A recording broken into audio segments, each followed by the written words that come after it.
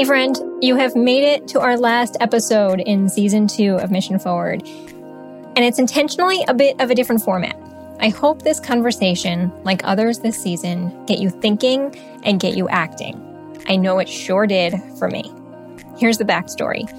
A few weeks back, I reached out to a group of CEOs and business leaders, some of whom I know and some I had never previously met, with a very big request to join me and my friend Alex Orfinger in an honest, on-the-record, and uncomfortable conversation about the anti-racist commitments and statements we had each made in the last 12 months, and how we were doing on progress against those commitments. The conversation came at an interesting moment, just days after the 1-year anniversary of COVID-19 being declared a pandemic, and as hate crimes against the Asian American and Pacific Islander community, and in particular, hate crimes against Asian American seniors, were intensifying. I will note that the conversation was recorded just hours before a gunman killed 8 people, including 6 Asian American women in Atlanta, Georgia. The hours and days that followed this conversation were hard to process, but I feel blessed to have spent this time in the company of such insightful, honest, and human-centered leaders. This is how I framed our conversation: that we have each carried a unique responsibility during this time to care for the health of our employees while managing and protecting the health of our businesses. The intertwined nature of our events from the past year have meant that we must consider the culture of business differently. We must think about the weight of the world's events on our teams as perhaps we hadn't done before. This was an actionable conversation, but not a comfortable one. As I hoped we would all agree, and we did, it is not comfortable to be called to grow, to stretch beyond the habits and the tendencies that we have each become complacent with. It's not comfortable to go beyond ourselves, but I appreciated their willingness to come into this space with me, for self-examination and for accountability, but also to think about how businesses like ours can contribute to more inclusive and equitable workplaces. The call to have this conversation and whatever may follow has become even more pronounced for me in the past year as someone who is white, to see how easy it can be to retreat to places that are comfortable, to ignore the injustices that are happening in the world, and to allow those injustices to continue. And so here we are, to think about where we are, where our sectors are, and where we must go to ensure that the racial reckoning so many business leaders are having is not a fleeting moment, but the digging in to a movement for justice. The voices that you'll hear in this conversation are many, so let me tell you quickly who they are. David Simnick, the CEO and co-founder at Soapbox Soaps. Lydia Soto Harmon, the CEO of Girl Scout Nation's Capital. Karen Warzazik, the principal at SBSB LLC and a financial planning strategist. Raj Agrawal, the president of Provoke. Tim Wang, the founder and principal of TDW & Co. Elizabeth Yan, the head of business development for 1623 Capital. Michael Aiken, president of Link Strategic Partners. Frederic Irwin, the founder and CEO of Her Corner. Alex Orfinger, the publisher of the Washington Business Journal, and me, Carrie Fox, the CEO of Mission Partners. There was so much on the minds of this group, and we had just an hour to dig into some of it. So, let's get to it. I lead very much my business and through my life through my heart, and I often feel as if I'm called into these moments to convene people for a certain conversation, but I am not the equity building expert. I simply know that, Michael, you and I were reflecting recently on the space that we were in and feeling like there was so much missing from that space that I just simply wanted to put a call out to the world and see what came back. And so this is very much a let's see what comes out of this and where it goes next. I'm going to share with you all a really brief poem and that I heard recently and that made a big impact on me, and then we'll get into the open questions here. And what I'm going to share is from a woman named Mickey Scott Bay Jones. She's the Director of Healing and Resilience Initiatives with the Southern-based collective called Faith Matters Network. Together, we will create brave space because there is no such thing as a safe space. We exist in the real world. We all carry scars, and we all have caused wounds. In this space, we seek to turn down the volume of the outside world. We amplify voices that fight to be heard elsewhere. We call each other to more truth and love. We have the right to start somewhere and continue to grow. We have the responsibility to examine what we think we know. We will not be perfect. This space will not be perfect. It will not always be what we wish it to be. But it will be our brave space together, and we will work on it side by side. We've got a little time. As I mentioned, we won't get to all of these questions. They are far too big and far too deep to dig into. But I'm going to start us first, and I'll just open it. We will hear from a couple folks on each question and then stay where we need to stay based on that conversation. But as we're getting into this, if there's anything that you'd like to share about what you as a leader have changed about your own leadership style in the last year, are there certain places that you found yourself stepping up or stepping back, or moving up or moving back? And if you think about those changes that you made, how and what they might mean for the future of your organization. So there's a few different thought starters there, and I'll just pause and see if anyone wants to take any pieces of that to get us started. The poem you just shared about Brave Space is such a powerful poem. We reflect on it a lot in our client work. The idea of safe space still gives me the ability to tell someone else the safest space. It confers an authority. And how's that my right? A brave space says this may or may not be a safe space. This may or may not be a comfortable space, but it's going to be a brave space, and we're going to create that together. That is a very different framing of these dialogues. So I've been reflecting a lot on my role of stepping back and speaking less and listening and creating pathways for leadership that can really help us learn and expand.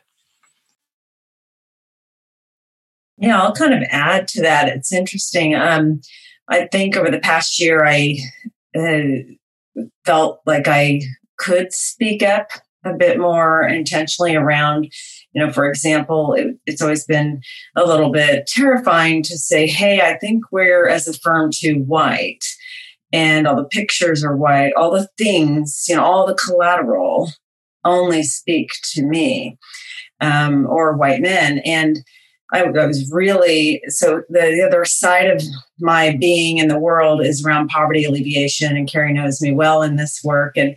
And that puts me in rooms exactly the opposite of the one I live in professionally. And so I've always had this tension of trying to bring these two worlds together in some way. And I felt like this was my moment to speak up about an idea and really host an internship program, a work study program with a really challenged school that's doing a great job in kind of growing the next generation of, it's mostly Latino, Latina, and African American, and giving them an opportunity through a scholarship with our firm, but really to come work and network and meet and be part of something that could be a future academic track for these individuals. And finally felt brave enough to say that's really where we need to be going and developing a pipeline and kind of flipping the script on our business. And that's been successful. We actually got the board voted and approved the idea, and we've had liftoff. And I think if you back up the clock, pre-racial tension, pre-political tension, pre-pandemic, I've always probably teetered on vocalizing some of these things, but I felt very brave. And I thought, if I don't speak up now, and if I continue to just do this on my own outside of this really big captive audience that is my professional space, I'm not going to be as effective. I'm not going to be able to see the change in my industry that I'd love to see. I think it's the answer to kind of closing some of the wealth gap issues. And so I felt very proud that, as a firm, I was part of that movement to think about how we change internally, and did that through a variety of surveys through all the employees, a couple of different task force to really think through how we build out a more inclusive space for everybody. And so, but but it felt uncomfortable. Not going to lie, it felt very uncomfortable to. And I know I remember seeing faces in that room, and you can see they kind of fear about, oh gosh, what are we about to embark on? Right? What are we getting in? Are we getting into a political fight right now? Right? And I think as corporate America, we don't really want to go there necessarily sometimes, but there is an intersection, right? This idea of policy capital and actual and private capital have a role to play together, and so I've honed in on this over the years and felt like this was the right moment in time to kind of speak up, and really glad I did. As uncomfortable as it was in the moment, several moments, but we have liftoff, and we've been hosting a student all year, and it's been wonderful. So, thanks, Karen. Sam, you want to add to that? Sure. Yeah. I would say that I think just the context here in terms of pre-pandemic, I was on the road literally 3 weeks out of a month, traveling between all of our different office locations and spending physical time face-to-face with our team. I mean, we're a small agency. I mean, 30 some people spread out between 4 locations. You know, you started racking up a lot of those air miles. And then the pandemic hit, and then we were all kind of socially isolated. And the human interaction and the leadership style of being able to spend time together physically just completely changed into a virtual environment for all of us. And, you know, I think what's interesting about that is that as much as I got to know some of the team members by ideating with them, planning with them, strategizing with them, and spending that quality time together. Excuse my son. He's a mouthful. He's 5.5. So I apologize, listeners. But you know, being able to like have that quality time together, sharing a meal, breaking bread, was somehow, you know, replaced with this kind of like technological kind of spending time together. But what was ironic about that was that you began to become invited into people's houses, into their homes, into their living rooms, into their workspaces that also acted as the kitchen or their bedrooms. And then you began to see like the life at home. And so as physically distant that we were apart, it was really interesting because I felt like we, you know, from a leadership style and being able to know your people, know your team, you began to understand the life that they live at home outside of the workspace. And so I think for me, in terms of just demonstrating, I think a certain level of empathy and understanding for, you see this person in the workspace, now you see them in the home space, and then how that kind of collectively combines into how we're able to collaborate and work together. I think that was probably something that for me was really meaningful, and it's helped to build a deeper connection, I think, with our team in that way. I'll add on to that and echo that. And as another one who's got little ones at home, there's never an apology needed for a little voice. It's the best sound in the world. For us, a very, very similar feeling of realizing how much people are hurting, and then to see that, you know, on camera and in people's homes, that there was only so much that I felt I could do as a business leader, even though I tried to do everything I could in certain cases as a business leader, that so many of the issues that our employees and our communities are facing are so deep and so complex. And so we've been taking this time over the past year to think about what is every single way we could alleviate the challenges that individuals are feeling. And yet we're, you know, David, as you said, we're even a smaller little microcosm in the world, much smaller than Soapbox.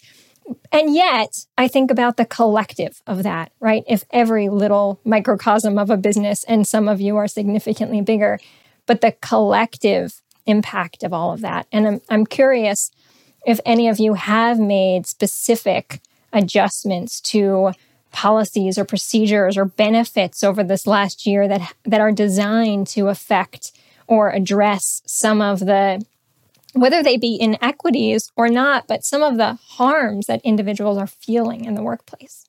I mean, I can answer that. So my organization has, I have about 112 employees. We have 5 offices, 2 in Maryland, 2 in Virginia, headquarters in DC, and an office in West Virginia. And we had started, and I will say as the CEO, kicking and screaming a telework pilot in January of last year. And at the time, the departments that went on the pilot were finance, HR, the cookie program, the product sales, and a membership department. Well, come March, it turned out that was like the best decision that we could have made, because they already were set up. Back then, I don't know if you remember, you couldn't even buy a laptop because everybody was buying laptops to send people home. But we had, a lot of us had laptops. So we had that. And as I'm getting ready for our all staff, we are, the telework policy is going to become permanent. Now, does that mean that everybody's going to be able to work from home full time? No, because we are an in-person organization. We need to connect. We need to be together.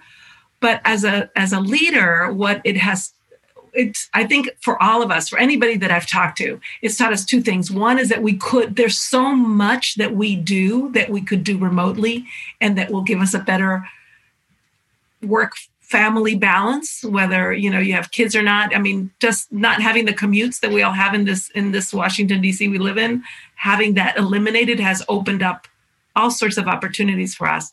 So I think the real challenge, as I talk to different folks, is like, how do we take the things that have created an equity? Because when everybody is the same on a virtual screen, and everybody's name matters because you can put on that screen what your name is in large meetings or small meetings.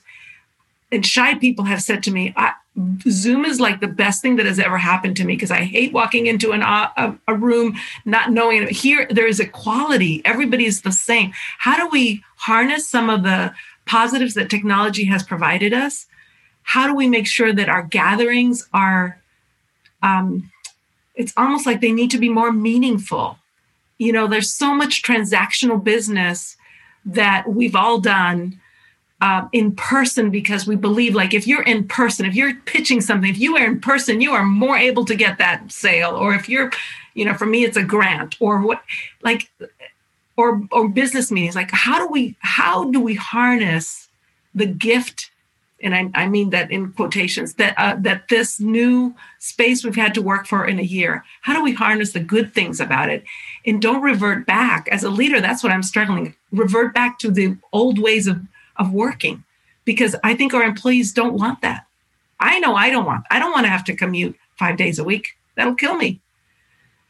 But so I think that's the tension that I find right now, as we're all getting vaccinated, and by end of summer, there will be more normalcy. How do we not, as leaders, revert back to what it was? Because it wasn't.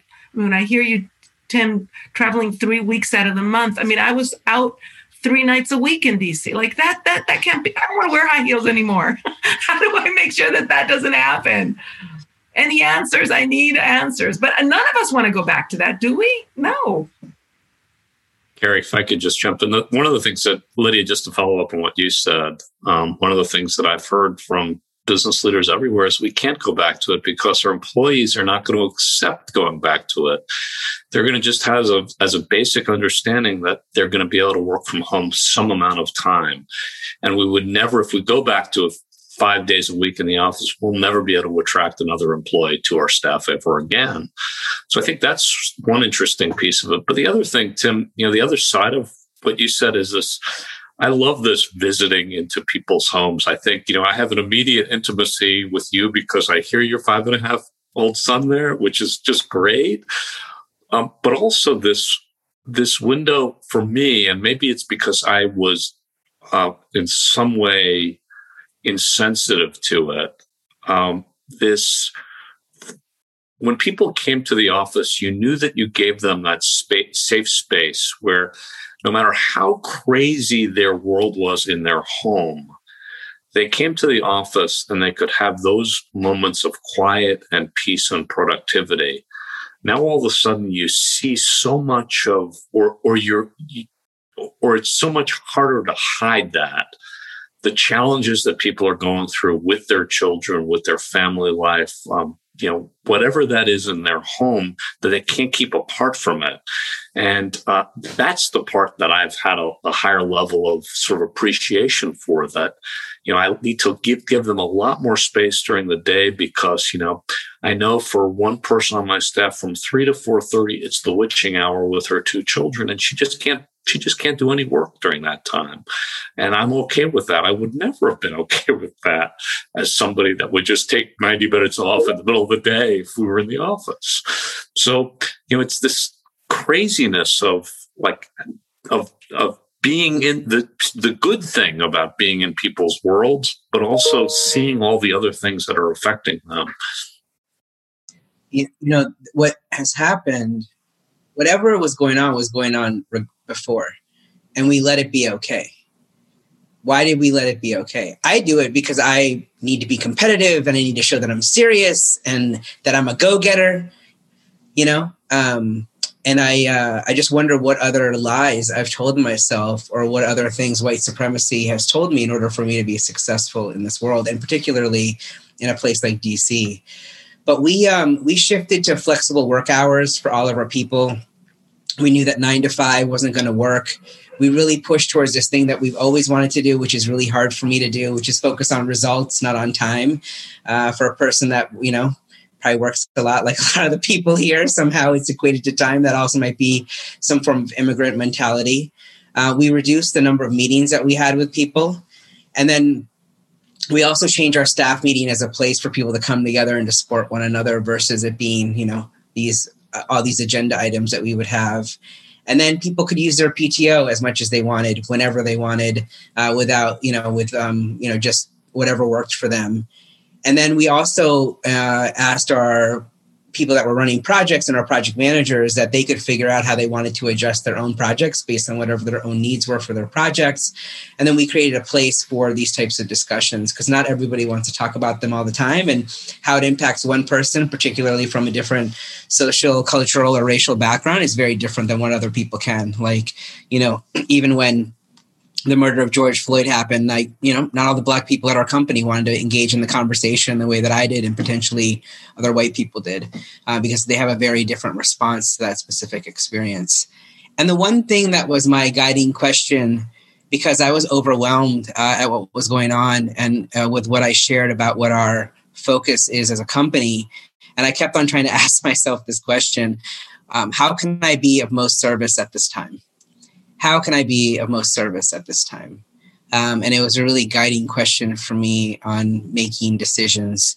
And also it led to knowing that there were a lot of places where I felt like I had a lot more agency to do more things that I wanted to do out in the world versus what the world was telling me that I needed to do. And that's resulted in some really interesting things that have been transformative, and have also received a lot of recognition that I don't know if I would have ever given myself the time or space to do, as I was trying to keep up with the Joneses. And as far as travel goes, nobody travels more than Michael Aiken, and I know he came off mute, so I'll give him the mic. I lived on airplanes, and now I don't know if my suit pants still fit. It's been quite a year. It's been a whole year. There's a couple things I'm reflecting on from what Alex and Raj shared.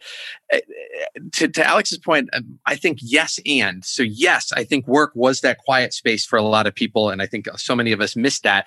I also think that it was an unintentionally quiet space because sometimes people weren't encouraged or welcome or felt comfortable sharing, right? So as Raj has said, those pressures have always been there. What are we doing to lift those up and make sure that we maintain professional work environments for whatever that means, but we don't expect people to be completely different people in their workplace than they're not? There was a study. I think it was SHRM that put it out. It was U.S. Census Bureau data, and I think the National Center for Health Statistics. And it said in the month after the airing of George Floyd's murder, Black individuals experiencing anxiety and depression jumped 41% nationally, a 41% jump in anxiety and depression after that incident was televised. Now, The nation and the world was shocked by that. Did the nation and the world experience a 41% in anxiety and depression? Likely not. So in those moments where a Zoom environment requires all your team to be on camera for team building, maybe you don't want to be in camera for a certain moment of a certain day. And there are plenty of studies that show that being on camera raises anxiety and stress levels for certain populations at work more than others. Now, the challenge is you can't expect every boss or manager to know what those triggers are or know when people need that space. But we can, as leaders and managers, create environments where it's comfortable to say, I need to be off camera. I don't owe you an explanation for that. I just need to be off camera. And we've now got that understanding that that's okay.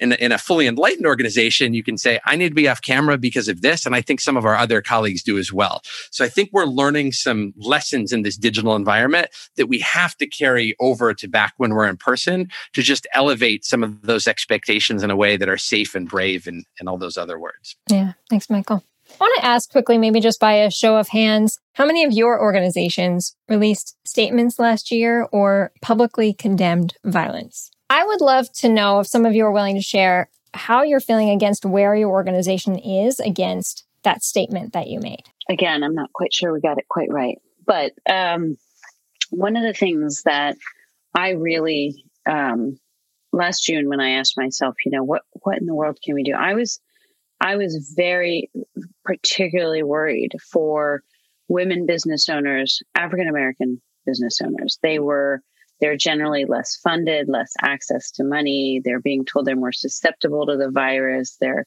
emotionally dealing with just all of the feelings after the murder of George Floyd. So it was very, very concerning to me that as a group that those businesses would fold more than other businesses owned by women. And so as an organization, after kind of speaking out on this, we decided internally to create a number of grants for Black women business owners. And it was not competition-based, it was merit-based. If you were about to join a peer group or a private coaching or whatever it was that you needed, as you were going through the process, we would just say, are you interested? If so, it was just allocated. And where I've been told actually by some of my facilitators who are African-American that we got it wrong is that we didn't want to make it into kind of a press statement. We didn't want to tell the world, look at what we're doing. Like, aren't we great? And so we specifically didn't tell anybody. We just did it. And the thing that I learned on the back end was that when you don't put these sorts of benefits out there, how can the women for whom they're intended find them? And I hadn't thought about that. So, of course, we're a very small company. It's not like we were giving away 100,000 of these things, right? But it was another kind of reminder of, just the continuous learning of how you can do well, try to do well, and then keep learning on how to get it even more right the next time. So today I'm personally very happy that we've made these choices, that we've given these grants. I'm so thrilled by the women who have used them and the results that they've seen, and feel like we have made just a tiny little impact in helping some of these businesses not just survive, but thrive. I wish we could do more.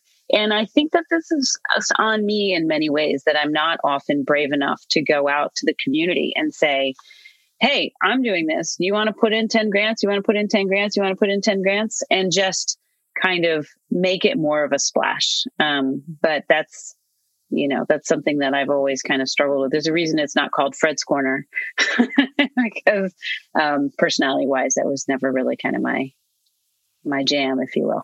Thanks, Fred. Elizabeth, I'm going to toss to you next. Oh, thanks. Yeah, I'd like to just add a thought here. It's not so much personal experience or my organization directly, but just something that I had noticed when we think about last year. And Carrie, to your question about how have organizations come out against violence, and in particular, I think what that question is usually referring to is BLM, and rightfully so. But sitting in the seat that I do as an Asian American, my parents who were immigrants, I often think well, that's not the only violence that's been perpetrated throughout the last year and even prior, right? And so to me, I always find it rather astounding for organizations that have spoken up for and against BLM or, for BLM, but then we're silent in other matters too. And I'm not only talking about, the Asian American experience, but when you think about the Muslim ban that happened a few years ago, right? Like there's so many other intersections that I think we often, I don't have an answer. It's more of me just kind of asking myself, and as Raj mentioned before, like a reflection of where is my perspective and where is my organization's perspective, and why do we have these inherent comfort zones where we, are okay to speak out against, even if we don't directly identify, and why not for others? David. Just building off Elizabeth's point, I think something that's really interesting is obviously we manage 4 brands that are all consumer facing. We do a decent amount of B2B, but predominantly when we make decisions for the brand, we're thinking of our consumers. There's been a ton of research over the past couple of years coming from various different sources, reinforcing the idea that consumers are looking for brands to speak up, and they're being rewarded. So, there's a scale of this, right? Like, so, you can go full Ben and Jerry's, or like you have gone, like everything that is an issue, you're taking a stance on. And not like, that wasn't meant to be humorous. That's just to say that there are brands that want you to know that every major issue that comes up that speaks to their demographic, that they're going to take a stance on. And then I think a step removed from that is probably like Nike, in a sense that, they're not afraid to say what they are and what they aren't. And a lot of their consumers reward them for that. And then I was reading a Wall Street Journal article a couple of days ago about, Black Rifle Coffee, where that CEO is catering to an audience that very much wants a brand to speak for the values of a lot of the men and women in the armed services that purchase from that brand. But then also, they have limits in terms of there were a bunch of photos of people storming the Capitol wearing, Black Rifle Coffee shirts or hats or whatever it might be. And that brand came out and said, look, we're not with these insurgents. Like, this is not okay. And yet there were even, far right brands that basically were supporting those and seeing that this is an opportunity where this brand didn't go as far to back, the most extreme elements of their consumer base. Therefore, we're going to find an opportunity to run and go. So I think, especially in the consumer side, just like how our politics are becoming more polarized, people are looking for brands to reinforce the way that they see the world. And I know that, the things that Soapbox has done have upset people. When we put out, we received a bunch of emails from consumers that are like, I'm never going to buy your products ever again. And for us, we're like, okay, there's a big marketplace. And, if you don't agree with these values, then our team definitely agrees with these values. And we think it's the right thing to say and to stand up for. And I think that many businesses are seeing that the more that they take stands on issues that matter to their consumer, the more the consumer believes that brand stands for what they want to be and the values that align with their purchases. And I think that one last note on this that I find really, really fascinating is consumers, I think, believe that they can change the world and how they spend their dollar. And that really is the premise of the parent company of all of our brands is called Impact Driven Brands. And we purposely keep that as quiet as humanly possible, just because we don't want people realizing that all 4 of these brands in marketplace ladder up to one organization. And as we launch new brands as well as acquire other brands, our whole intent is to try to make the world a more just place through consumerism. And we know consumerism is not going anywhere. Capitalism hopefully isn't going anywhere. But we do believe that we can offer a great service at an affordable price and or product at an affordable price that also helps someone who's not a part of the buyer or seller relationship. So brands are rewarded for taking a stance, and we're seeing it more and more. And we're definitely going to continue to stand on our soapbox, boom, to say what we believe in.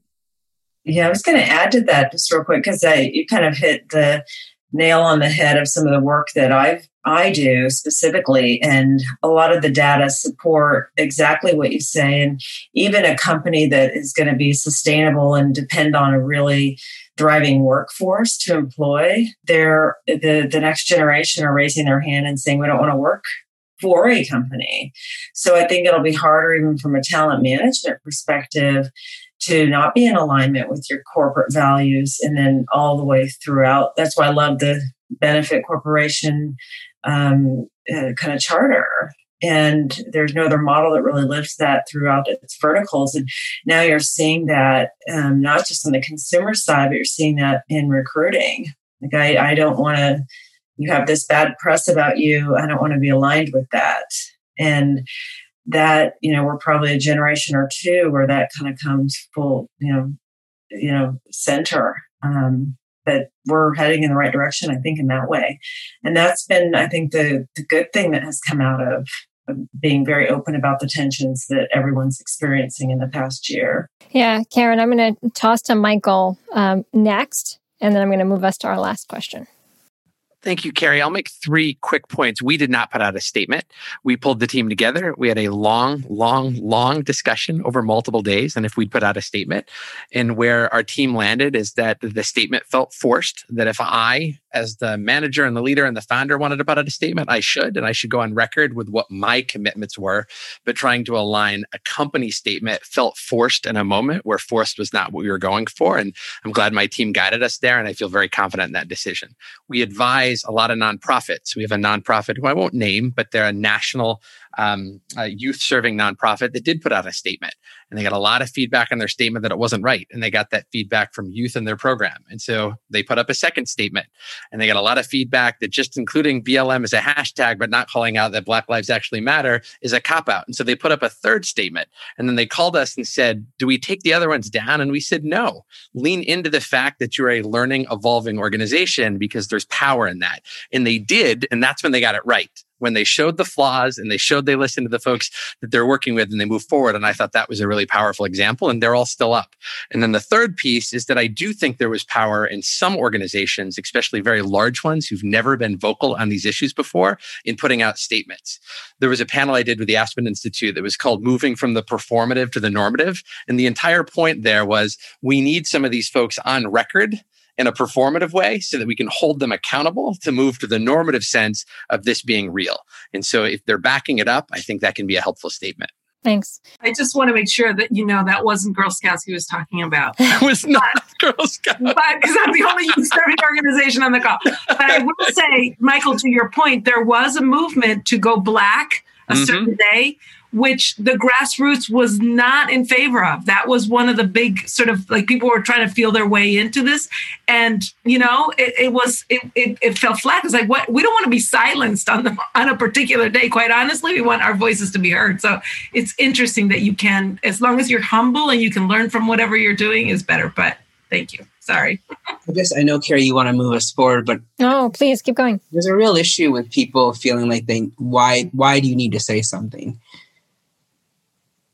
We had to work with a client as well, too. And we shared the statement with a few of our other clients. We helped to co-author that. And people were like, oh, my God, if we had worked with Provoke, we could have said something like this. And I'm like, no, you couldn't have. Because you haven't been on the deep work and the journey that allows you to show up in this authentic way. And then what ends up happening is that people are confused about, well, now I said this thing, now what do I do?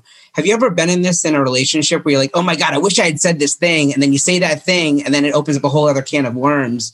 And I hate, Alex, I know that you're in the publishing work and many of us are communicators, but it's not about what you say, because it's going to open up a whole other can of worms. And if you're not ready for it, it's just going to be a lot worse for you in the long run. And I wanted to ask David a question, which is, David, are you like Ben & Jerry's, or are you somewhere different than Ben & Jerry's? And if you're not Ben & Jerry's, what's preventing you from being Ben & Jerry's? For us, I want to try to bring as many people into the conversation as possible. And as I've said, when I was doing the introduction, I like being the ally that can go in places that my friends can't. And I've been in a lot of conversations where, when you're a tall, blue-eyed, blonde-haired guy that you can go into and really poke at people's assumptions, and have those type of crazy, inappropriate, ignorant conversations that need to be challenged. And I don't think Ben & Jerry's has that audience to even have that conversation. So I think there's a place for, our type of brands. I'm very proud of the stances that we took. Personally, I wish we took more aggressive stances. But just like a lot of different people make up a community and there's different roles within that community, I feel like we know ours and we know our role, and we're very excited to continue to push people towards having those type of, I love the phrase used earlier, brave space. And, in a weird world, so I used to be a former teacher, and my principal always talked about creating brave spaces. So that was a decade ago, and I'm super glad that phrase is being used and expanded upon. David, you just touched on the B word, which in my world over the last year, that to me has been the biggest stop of where we've been limited in our capacity to create change. Boards. And I'm curious because we're going into the last question now, right? In terms of where do we need more support and emphasis and transformative change? In my world, similar to the work that Michael and Tim and Raj do, we are in a position and have a responsibility to counsel our clients and counsel organizations on how they can create and affect meaningful, transformative change. We've been doing a lot of that work internally for the last many years, thinking about where white supremacy shows up in our organization and how we disrupt that. And we document and we report out on that.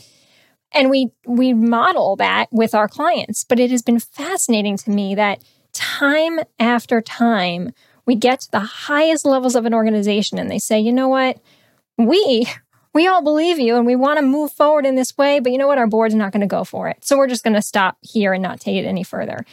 And I don't know, I'd love to hear from you all on if that's a stopping power. Do we think we can get, corporate governing boards to take this on in a meaningful and deep inner way, right? That doesn't need to break capitalism, but that needs to ensure that capitalism can work for everyone across the board. So as we're closing out, I'd love to hear from folks, as many as I can, on what do you think needs to continue to happen or happen at a deeper level if we are really going to see meaningful change on some of the issues that we're talking about today. David. I'll go super quick because I definitely want to make sure that there's enough time for everyone else. We're a benefit corporation. Changing the legal structure of how corporate officers are both evaluated as well as just giving them legal protection so that the fiduciary duty expands into consideration for the environment, the impact on the community, as well as your team members, is huge. It's game changing. The fact that, we did what we did last year on a monetary value, and that I'm not getting sued from my shareholders for it is awesome. And I think all of this is great talk until you actually start changing what executives are either benchmarked on and or compensated for. I think one thing that is a little low-hanging fruit that a lot of corporations can do, and benefit corps, in my view, are leading the way in this, but other organizations could do this, is the kind of evolution of the CSR, the corporate social responsibility teams that are starting to kind of populate a lot of the S&P 500 companies, really to have that be more intentionally integrated throughout the company and not as a department that's checking a few boxes. And I think if that ethos kind of runs throughout the company rather than this standalone, this silo, just like a DEI kind of team before, this is a little bit of I would say, replication of that and then beefed up even more. But really having that kind of live throughout the entire organization and not a box checking exercise that, satisfies some of what David's talking about in the fiduciary piece, sure. But if you want to change the culture, it's got to be more than just that department focused on that checklist. And I think benefit corps do that in a much better way. And if that could kind of make its way throughout, that would be good. One of the things that we're trying to do at the Business Journal is, we're really struggling with this, is trying to measure, ask companies what they're doing, measure them, and regularly report out on that. So we think by sort of shining the spotlight on that in some way, we'll be able to hold business leaders and the community at large accountable to what they have made statements against. So, we're publishing something that, you'll see this week, which is our first diversity index, which just looks at self-reported by companies on what they've done in terms of recruiting diverse staffs, boards, C-suites. And it's sort of our first step in just trying to sort of measure things for the community and then remeasure it again a year from now. And we'll continue to add to that over time. I'm struggling with what else to do to sort of, try to continue to sort of keep the pace moving forward. Fred. I think, Alex, that's actually a really great place to start, because I think most people don't know what else to measure other than shareholder value. And this break from the business of business is business, but rather perhaps the business of business is something else other than just shareholder value. Whether you're a B Corp or, to Karen's point, all of us should have a purpose that is not just shareholder value. And so it's I love kind of the fact that it should be individualized to the corporation, but you should be measured against that purpose, that something other than just shareholder value. So I love that you're publishing that. I would say a report card of sorts for corporations, a la, we're all part of, what is that? What is it called? The one that measures all the nonprofits and their effectiveness. I can't remember the name of it now, but we need a similar Charity Star. Yes, Guide Star. So we need to have a similar sort of report card that, because I will honestly say there will be companies that the only reason that they will go into this work is because they will be shamed. I hate to say that. That sounds awful, but it's the truth. So I'm not suggesting, Alex, that you shame all these companies, but if they see a good way of going forward and they see that diversity, equity, inclusion is being reported in some kind of a report card, like book of lists kind of thing, there could be a way to sort of, people want to get on lists. I know. Exactly. It's not about shaming them. It's about motivating. Yeah, motivating them. Exactly. Shame works a little bit, but motivate. Yeah, both. There's a number of initiatives underway about measuring these things, and some that we can share with you later, including how, B-Lab, there's a group called Policy Link, Just Capital, and doing the thing called the Blueprint for Racial Equity. And there's different ways to look at KPIs and other things of this nature. So this is a emerging area, but I think the diversity component is the easiest and simplest thing to not lie about and to do it. But the one thing that I also highly recommend when it comes to measuring this work is it's going to be highly contextual. And that's what's going to make it really hard for business to understand that it's about people's individual experiences, and what might work for my company may be very different for what Elizabeth does. And that's just the nature of this work. One size does not fit all. If I can add, the institutions that I serve are public institutions, large endowments and foundations that invest in alternative investments. And what I've seen is growth. We've seen tremendous growth there. but we also have a lot of work to do. And what I mean by that is when we're specifically talking about metrics, and Alex, like you triggered something for me, which is the idea of like holding the boards accountable. And a lot of institutions, what they've been doing as of late, I would even say for the past decade, is look at a manager's composition of their boards, right? And they do ask diversity questions with the intention of hiring certain investment managers that fit a profile for them. And I do think that that ends up helping to at least push the narrative forward, because you are captivating diversity as one of the important tiers by which you measure performance by. So something similar to what David said too. And I think what has been resoundingly similar in all of everyone's responses right now is just thinking about like, how do we measure, like how do we place metrics around this? And I do think what Raj said about it being contextual is extremely important, because, and I'll relate this to the Asian experience, which is tangential, but I think it's also really important. It's like, how do you categorize this, right? Like the idea that, and we've seen this in the media in particular, especially around education with the Harvard case, and then also what's going on in New York City with Stuytown and a lot of these school districts, is Asian Americans have been essentially lumped in with the white population. Like, how do you do that when in of itself, the group is incredibly complex? You know, Raj, you made me think that like Black and brown often encompasses the Indian American experience, but then does not include all of the other Asian experience, right? So there's all of these ways by which you can splice the data. And again, I don't have answers, but I'm just thinking out loud here as we think about all the different ways that we can measure an organization and keep each other accountable.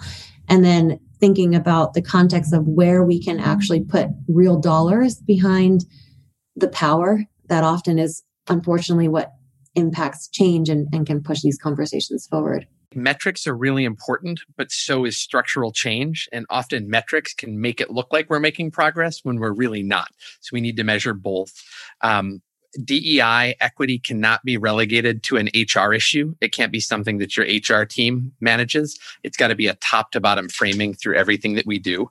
I think we have to be really careful and diligent about definitions. We've thrown capitalism around a lot. We throw socialism around a lot. Recent poll I saw, 40% of Americans think socialism sounds great. 40% of Americans have no idea what they mean when they're answering that question. They just know that what they have now isn't working. That's not capitalism or socialism. It's just what we have now isn't working. And why is that? And how do we define that?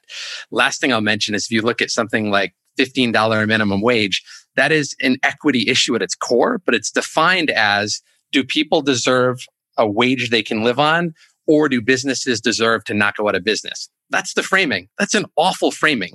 That means no one wins in at least one of those scenarios. We have to change that whole dialogue. And I think private industry business leaders and nonprofit leaders and folks who run business journals often have the authority to reframe these things in a way that we can make progress on them.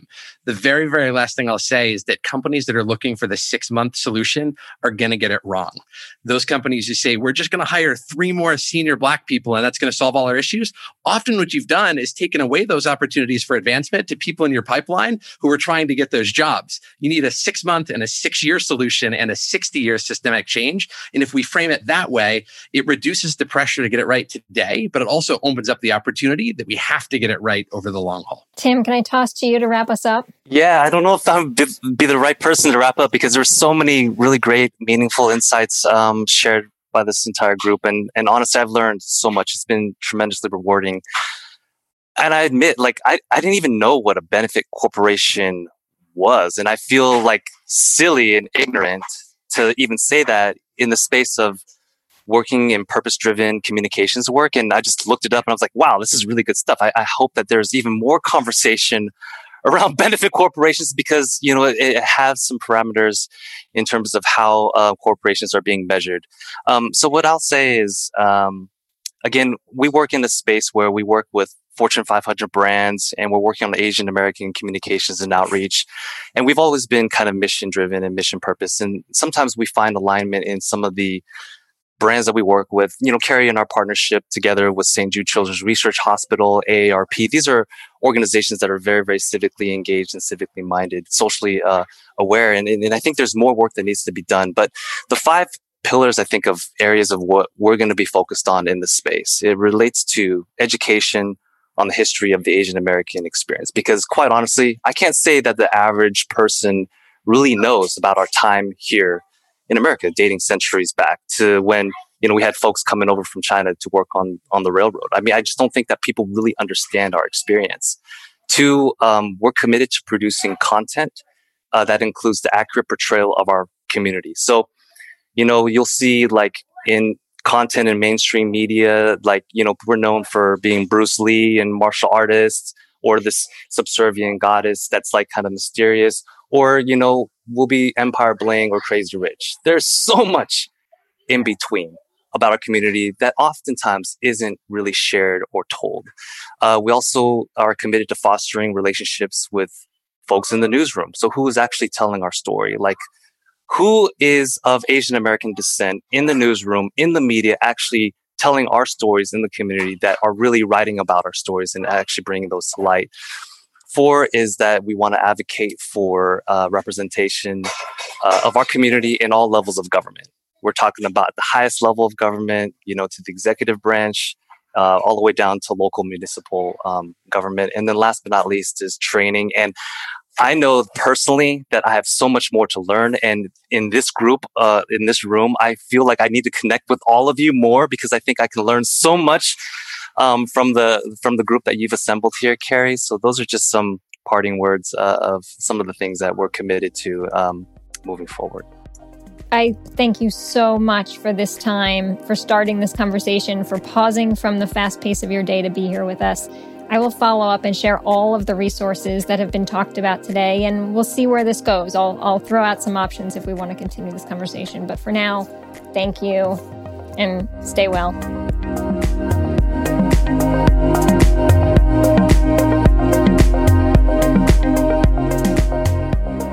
And with that, we are at the end of season 2 of Mission Forward. Thank you so much for being with us this season, for all of these amazing conversations that we've had, for the guests that we've had on this show the last couple months. As I think about what has stuck with me since this conversation, the days since this conversation has happened have left me feeling full of hope for the future, but also so deeply full of drive and focus on the work that is ahead. There are so many business leaders reckoning with how to respond to the ongoing crises that COVID has presented, but also how to balance that need for short-term responses. They're thinking about how to set in motion policies and practices that don't just make change for now, but that lead to more systemic change. Here's what we know. When it comes to challenging racism and white supremacy, words alone do not suffice. I hope that you check out the show notes from this episode to access some of the resources that we shared in and after this conversation, and learn more about how our team is acting, both in support of the Asian American community and all communities that have been and continue to be targets of racial violence and discrimination. This work is hard work, but it is the most important work, and I so value you listening and being along with us for this journey. Until next episode, thank you for listening. And as always, if you appreciate the content, let me know. Rate our show or leave us a review. It helps me know that the content is sticking with you. Stay well, be good, and we'll see you next season.